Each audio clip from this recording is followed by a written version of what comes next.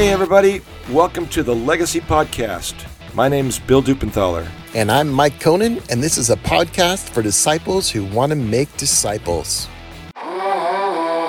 Well, everybody, welcome to the Legacy Discipleship Podcast. I'm Mike Conan. I'm here with Bill Dupenthaler, and we've been doing this series, What Would Jesus Do? And Bill and I both been intrigued by this as we've been thinking about different topics to talk to you about, and I'm not going to go through them all now, but it's been fun to engage the different ideas, and we've had a few that we can't get to because we're going to wind this down the next few weeks, but one that we both thought would be worthwhile to talk about is one that neither of us wanted to talk about, frankly.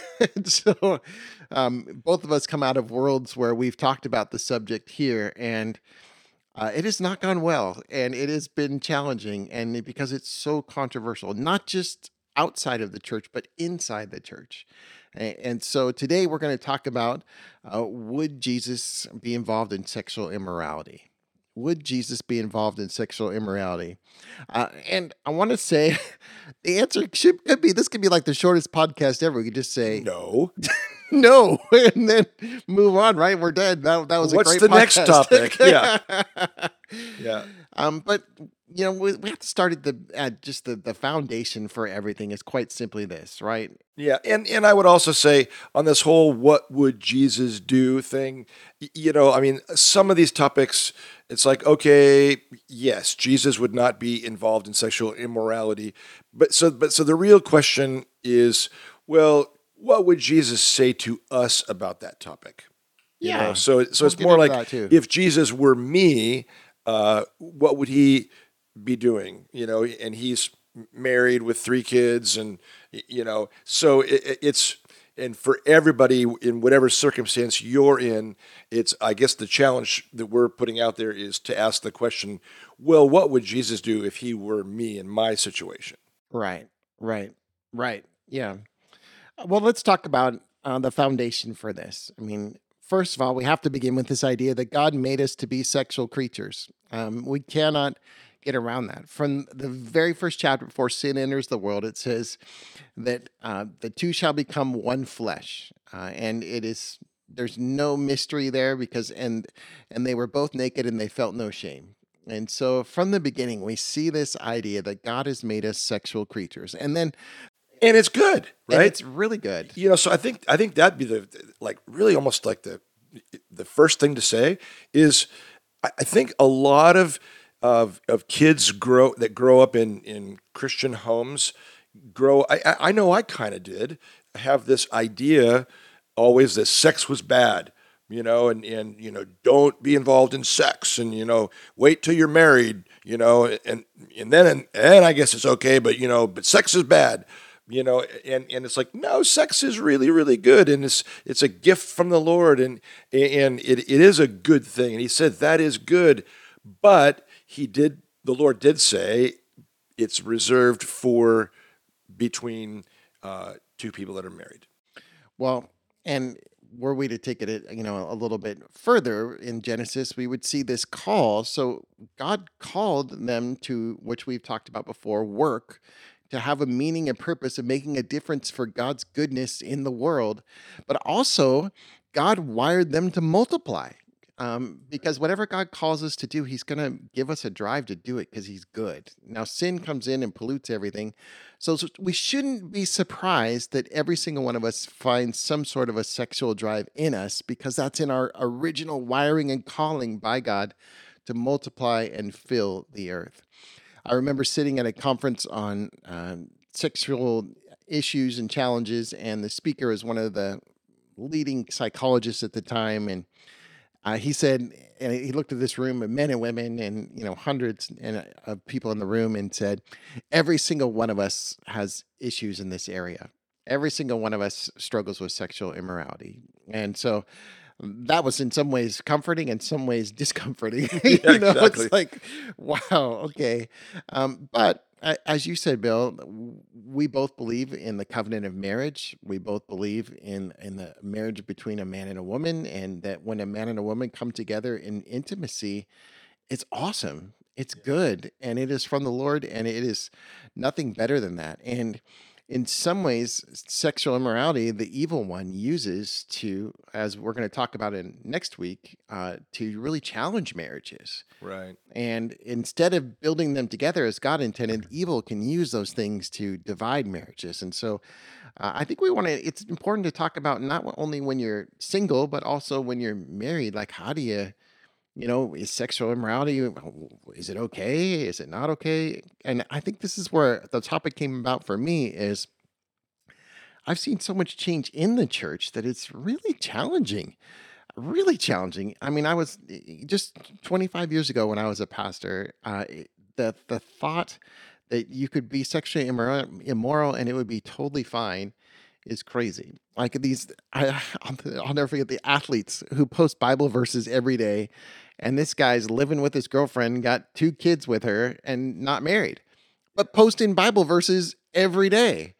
And for me, that sends the message of I love Jesus and Jesus loves sexual immorality or loves me sleeping with my girlfriend. And so there's part of me that's like, man, that's the tension I feel is the church is, and this is not just famous people, this is everyday people, kind of left the actual act of sex outside of marriage is something that's okay. Well, it's really interesting, and I don't really know how we have arrived at this point, but I do know. I mean, like you say, I mean there was a time when I mean people wouldn't think of living with somebody out before marriage. I mean that would be just scandalous, and we're talking about amongst people who identify as Christians. Probably 30, 40 years ago. Yeah, it would be absolutely scandalous, and I know people that are pastors that would not marry somebody if they were living together, and they'd say, well, no, you need to move out I'd and raise my hand. That's yeah, me. and start living a godly lifestyle, and then I can marry you, but right now you're living in sin. Well, I would tell you that I raised my hand because that was my standard was like, I don't know what you've done before this, and God is gracious, God forgives, but I can't bring you into a union together if we're going to start off on a path of sin and disregarding what the Lord would say. And so I would say, though, frankly, I've married dozens and dozens of people. 3/4 of them probably lived together before they were married and were sexually intimate with each other before they were married. And I just blew my mind. And again, I don't know what it was like for pastors 30, plus years ago, because I didn't get to pastor then. But today it's like, wow. And then when you start talking to them about some of these things, they actually want to repent and they know that what they're doing is not what God would have sometimes. And so it's Well, like and kind of that's crazy. and I've actually married a few of those types of people as well, who were in a situation like that, and I guess the way I justified it was, okay, well, you want to do the right thing now, and so but it's a challenging topic. I mean, this whole topic of sexual immorality, it's very challenging because, like we talk about, it affects everyone. Yeah. And there's no one that is immune to this, and so for us even to be sitting here talking about it as if we're the authorities on how to do it right, and then we've never sinned and all that kind of thing. No, not at all. So it's a challenge. Well, maybe we come back to, like you had said, Bill, from the beginning and say, well, if Jesus didn't struggle with this, and we're told that Jesus was tempted in every way just as we are, but was without sin. So in some ways, he was tempted to lust, he was tempted towards sexual immorality, but he didn't. And we know sexual immorality has been around since the beginning. Okay, so Right. this is not any kind of a new thing, and it's always condemned in the Bible. Even when people take multiple marriages and multiple things in the Bible, it's never something that the Lord orchestrates and says this is good. He allows it, and probably like he allows us to have sexual morality today. In the sense of I he doesn't stop us, but our own will can get overrides in some ways God's will at times, unfortunately.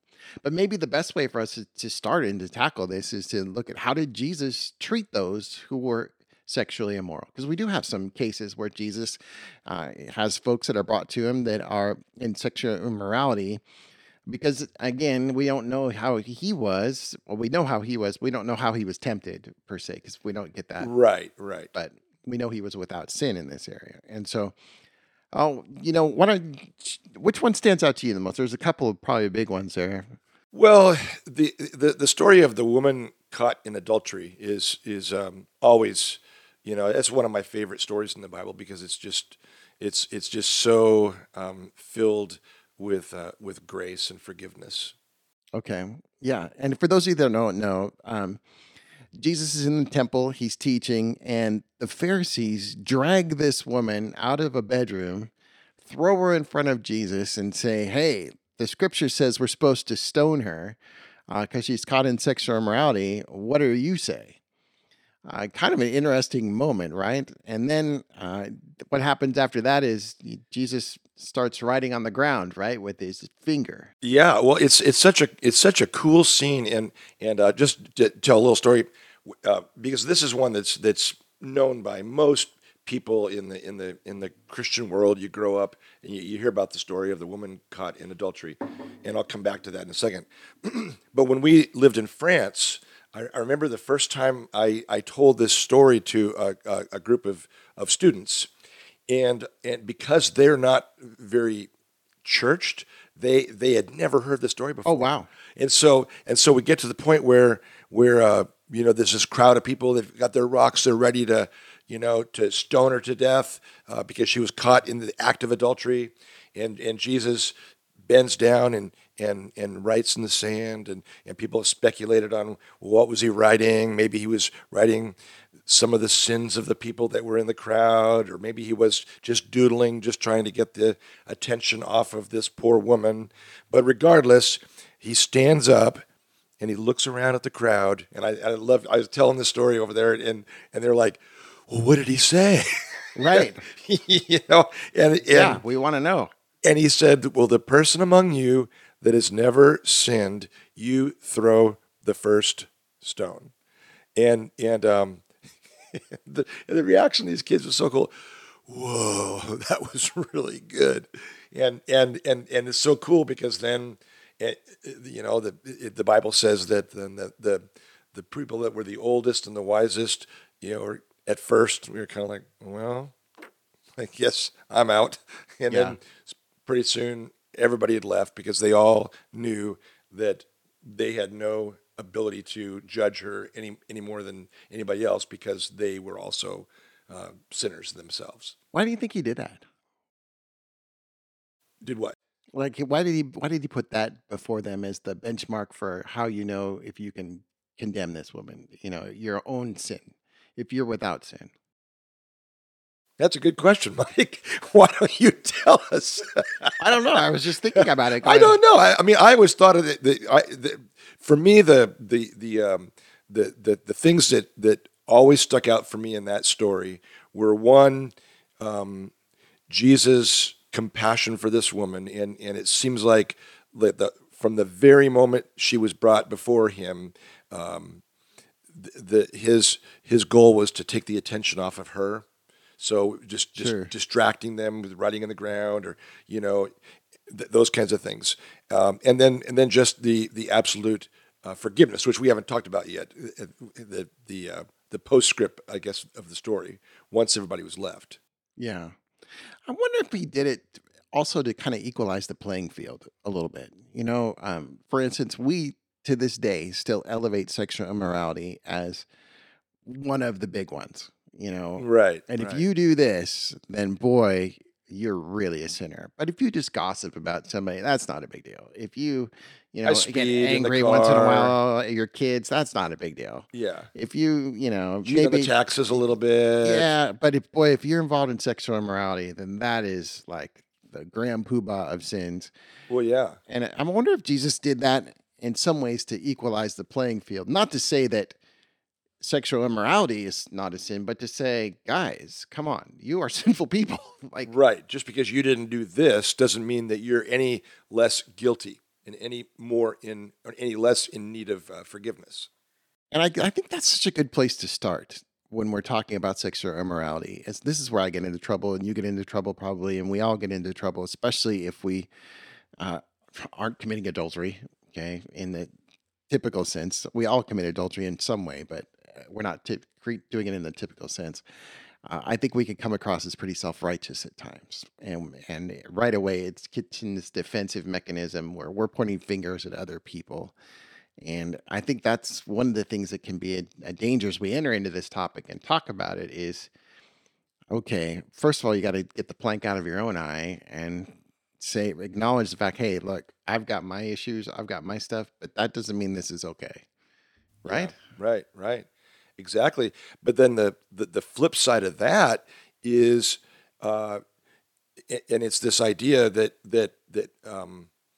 it's so pervasive today in our society that we almost start just overlooking it and Right. and not calling it out and just kind of let it go. And we were talking about this a few minutes ago before we started the podcast. Like, how in the heck did we get to this point where Right. things that 30, 40 years ago just would have been just unthinkable are now commonplace and accepted in the church world? It is such an interesting time. Such an interesting. And often people overlook the last line. What's the last line that Jesus says here? Do you remember? Yeah. So after all the people had left, Jesus is alone with this woman, and he asks her, "Well, where have your accusers gone?" And and she's like, I don't know. They all left. Uh, and then he said, so I'm screwing it up. I'm not saying it perfectly, but basically he said, "Oh, it's in the notes. If all else fails, look at the notes." Well, I mean, I know what he said. He said, "Go therefore and sin no more." Yeah, neither do I condemn Yeah, you. neither do I condemn you. Go and sin no more. See, Mike, you're the theologian. I'm the practical guy. You can't put me on the spot It's and, in the notes. and, So, and have me come up with the verse. I mean, I know the story. Anyways, no, it's that's good. why we're a good team. Well, it's good. And that's the part that stands out to me too is Yeah, yes, Jesus is gracious. Yes, Jesus, levels the playing field and says, guys, you're all sinners. But he doesn't look at the woman and say, hey, get up and go back into adultery. It's right, right, fine. right. You know what? What you're doing's great. You know, I know you've had a hard life. I know that you don't have you're worried about, how am I going to do this? So you found this guy who makes you feel better about yourself, or maybe he gives you money, or you just felt compromised in this moment. So you decided to do it. And you know what? I understand. And if you want to do that again, it's okay. I understand. Jesus doesn't say that. He's kind, he's gracious, but he's also truthful. And Yeah, he calls her and says, no, go and sin no more.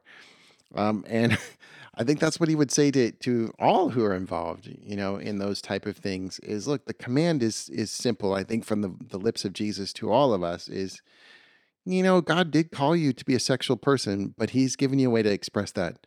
And if you choose to express it in a different way, that is not what the Lord would have from you. yeah, And the other story that stands out, and we'll just make this one a little quicker, is the story of the woman at the well. And I think that it's important to talk about that one a little bit too, because in this one, we see Jesus being gracious, we see Jesus being kind, and he asked the woman at the well very poignant questions that bring about. So instead of the Pharisees bringing about the sexual morality, Jesus himself brings it out. It says, "The woman, where's your husband? yeah, where's your husband?" And then he goes down the list and finally says, "And the one man you're with now, he's not even your husband." And so he's bringing it right to the forefront.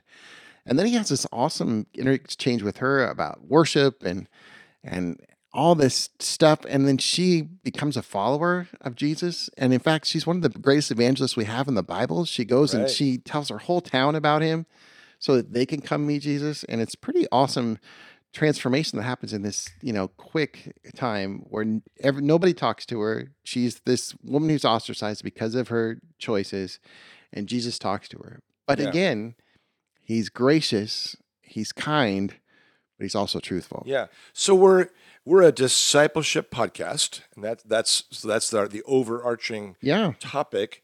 And so I think one of the principles that we can learn from this is the idea. I believe it's in Ephesians 4, I think, when it talks about speaking the truth in love. Sure. Did I get that right? Well, I couldn't tell you that one. Well, come on, Mike. Obviously, no, but anyway, but for sure it's in there. It Yeah. says that we need to speak the truth in love, and Yeah. if you only speak the truth without love, then it comes across as being judgmental and holier than thou, and probably isn't going to help a whole lot. But if you don't speak the truth and you just want to love people and just love them where they're at and don't speak the truth, then that's not helping them either, because then they're never going to get free, like this woman who was the woman at the well. She was freed, and we don't really know what happened to the woman caught in adultery, but we know that the woman at the well was freed from this pattern that she'd been in because Jesus spoke the truth in love. Yep. So how do we respond to people that are in situations of sexual immorality? We have to speak the truth in love. Yes. Yes. Couldn't agree more. Well, let's talk about it just for fun. I know these questions seem kind of dumb, but would Jesus be involved in sexual immorality? I, I I can't picture it. No, no. I can't picture it. I can't picture fornication. I can't picture Jesus saying, you know what, I'm just going to go over here and sleep with this person. Like you remember the whole Da Vinci Code thing that came out, and the conspiracy that Jesus had an affair with Mary Magdalene, and then they had this offshoot child that had been risen up. And I had relatives of mine or my wife's, I don't remember which, who believed that stuff. And I was like, what? Yeah, I can't. It is so out of line with everything else in Scripture. It's not possible for me to imagine. yeah, Was Jesus tempted with her? Perhaps, we don't know. I mean, but not tempted to the point where he sinned. yeah. And I think that that's something that we probably could engage in just a little bit. And then I also can't imagine Jesus would draw the line even further back, because he in his teachings he says, you know, I'm saying adultery, Jesus said, is if you've lusted after a woman, you've committed adultery with her in your heart. Right, right. So he doesn't lower the bar for sexual immorality. He raises the bar. Yeah, And we have done the other end where we've lowered the bar. And now what does it mean to lust after a woman? Now, I think, you and I probably both have similar ideas of that, but there's in the human mind, and I can't speak for women, okay, because I'm not a woman, but I can speak for the male mind. We make a conscious decision to lust. We're tempted, like, a way a woman dresses or a video or something that is whatever it might be. And again, I'm not blaming anybody because it's your choice to lust or not lust. But at some point, you make a conscious decision. I am going to think further about this than I should. And I'm going to think about this, or I'm going to think about that. And we all make a conscious decision to lust or not lust. And Jesus was faced with those temptations, I believe, but he never made the conscious decision to think further about it or to lust about it. yeah, yeah. Right? Right, but I think not but right. Period. And as I'm thinking about, so how do we get to this point where it's such a common thing now compared to, like we said, I mean, people always lusted, and they were always tempted, but it's so pervasive now in our society, and not to blame it all on social media and electronics and all Oh, that kind of man. stuff, but the reality is we are so inundated with TV shows too, well, movies yeah, too. Yeah. television, movies, Netflix. We're so inundated by sexuality in our culture. It's really difficult to get away from it. Well, and I was just thinking about another teaching of Jesus where he said, you know what? If your eye causes you to stumble, gouge it out. And if your hand causes you to stumble, cut it off. Maybe if we were to, chop off everybody's thumbs, Well, we wouldn't I've, be able to. I'm thinking more of other things with the hand, but I think it's very clear that what he's talking about there is sexual immorality in both those cases. Yeah, And so then you're like, wow, Jesus was pretty radical on this stuff in the sense of how do we stay pure and how do we do these things. And let's talk about pornography. Okay. We don't know what the numbers are, but currently, but let's assume that there's two different kinds of pornography use. One is a regular use, and one is an addictive use. Okay, and the numbers I have seen have been with men in particular that the addictive use is very high, well over 50%. And the regular use is even higher, of 80, 90%. In fact, many think that if you're a male, you have struggled with pornography at one point or another in our culture. It's just not possible not to anymore. So, what do we do with that? Well, yeah. Again, I mean, that's one of these things where you're right. This is something that pretty much everybody is confronted with because it's just so prevalent. And we were talking about this even just before we started the podcast about different shows that are on Netflix and things that we watch. And I won't mention any titles, but we are, friend, you talk to your friends that love Jesus, and oh yeah, I love that series, it's so great.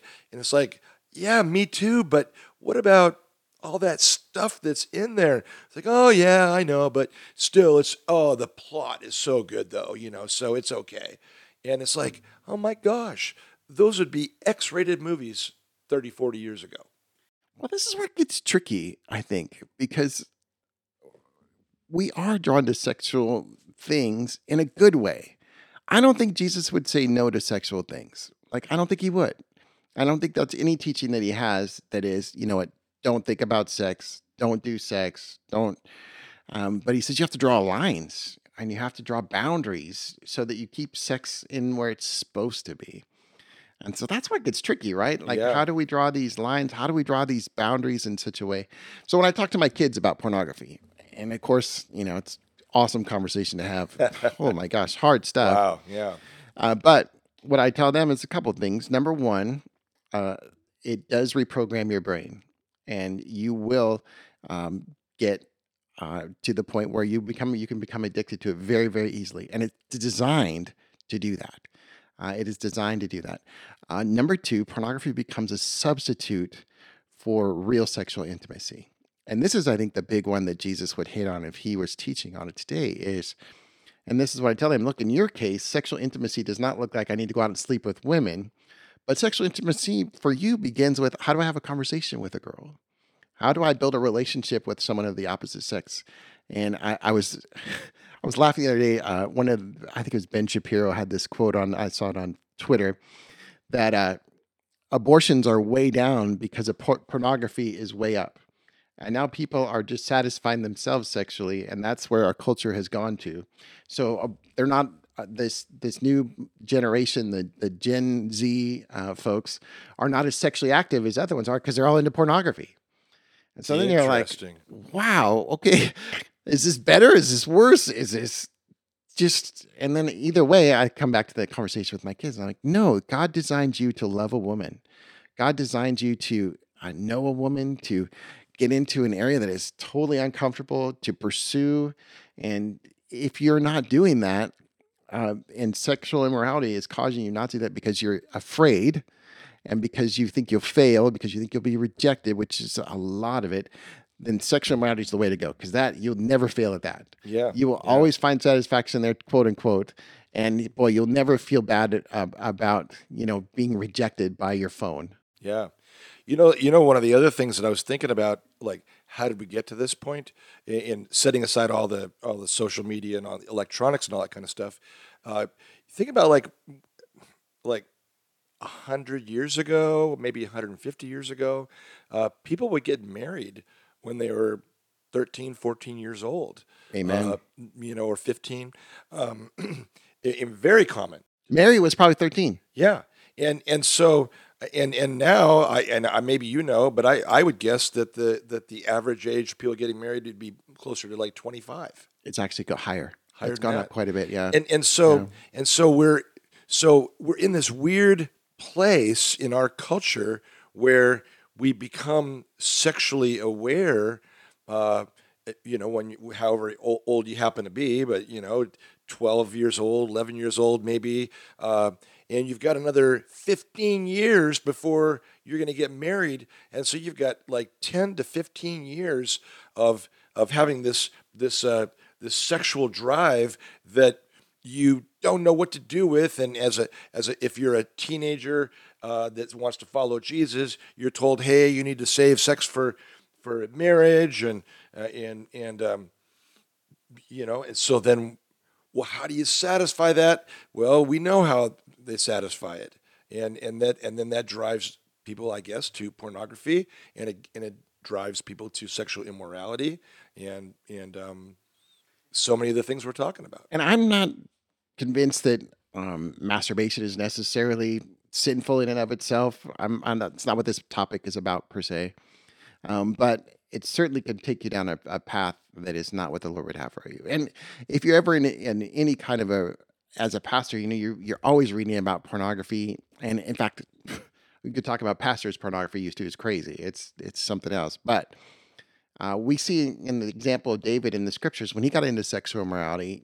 You know, there's a few things in a pattern that we all can see when we think of sexual immorality. Number one is hunger, and that's kind of interesting because you can find yourself hungry, or you find yourself letting your emotions, and there's something driving you, and you're vulnerable. Another place is loneliness or being alone, and those are really, really big factors of how people get into sexual immorality. Is this desire to connect with other people? That's why I talk to my kids about that. Don't confuse the desire to connect with other people and take a substitute route to get Right, there, right. which is what ends up happening with sexual immorality. And it there's so much that we could dig into in these topics, but I think the bottom line is, neither of us can imagine Jesus engaging in sexual immorality. Let's just for a minute. What about sexual humor, Bill? What do you think? Would Jesus engage in sexual humor? I don't think he would. It, and again, this is one of those things that it's so difficult because people, tell off-color jokes all the time, and Almost all sitcoms today are sexual yeah, humor yeah, and have been for a very long time. yeah, so as a follower of Jesus, do we not watch those shows, or do we not respond when people tell those jokes? I think again it comes down to well, those are different topics. I mean, in terms of things that you're going to watch, I think we really do need to be discriminating on what we're going to feed into our brains and what we're going to watch. And when it comes to conversations where things are said, I think we need to be able to speak the truth in love to people. And but again, that's another whole big topic on how to do that. I don't know what Jesus would do about sexual humor. Like, part of me thinks Jesus would be fine with some of it because he gets that we're sexual beings, okay? And he also gets that we're sinners. And so it is funny to think about how we have this wiring for this thing, but then we totally get off track. And so there's part of me that thinks to some degree it's not as taboo as we might think it would be. But the way that we take it and how extreme it is, for sure, it's just so far there. And maybe we would wind this down a little bit and just say this: we live in one of the most over sexualized cultures of the last few centuries, and there's the book of Corinthians, the book of Ephesians. Both were written to very similar cultures and cities, so this isn't anything new. But now, if you could just imagine the Corinthians and Ephesians with cell phones that promoted sexual immorality everywhere you turned around, and that's the culture that we live in. And our kids and us are bombarded with this stuff all the time. And so I think Jesus would tell us, just like you said, Bill, to be gracious to ourselves, but also speak the truth to ourselves. Be gracious to others, but also speak the truth to others. And if, you know, we're standing with the Lord in grace and truth, we're not going to be popular in a culture that's going the other way. And Right. that's the challenge you run into. But I would say this: we got to come back to the core issues too. Make sure you're connecting with other people, especially your spouse. And And we'll get intimacy into and that. sex are so important. And that's what we're going to talk about next week Exactly. is marriage. And as we're talking about sexual immorality, the best way to avoid sexual immorality is to have a healthy marriage and to be thinking about that from the time you're a teen all the way up until you die, right? Yeah. Yeah. Yeah. So it's going to be fun the next couple weeks as we're talking more about marriage and not so fun to talk about divorce, but the reality of all those things. And so we'll get into that. But for today, man. Just know that you are loved and you are forgiven, and God is full of grace. Yeah. And doesn't matter what you've done, even if you were caught in the very act of adultery, Jesus says, "I do not condemn you, but go and sin no more. Don't keep doing it." Yeah. So I guess that's as good as a place as any to end this discussion. So, guys, we're so grateful for you. We're so grateful for so many people who support this podcast and who support our ministry. Please check out our website, ourtruelegacy.com, and at r2legacy.com, you can find ways to support it financially, to get involved, to pray for us, to pray with us, allow us to pray for you, and we're just grateful. So help us out, spread the word about the podcast, and yeah, we'll keep doing it. So let's continue to be disciples who make disciples. Amen. Amen.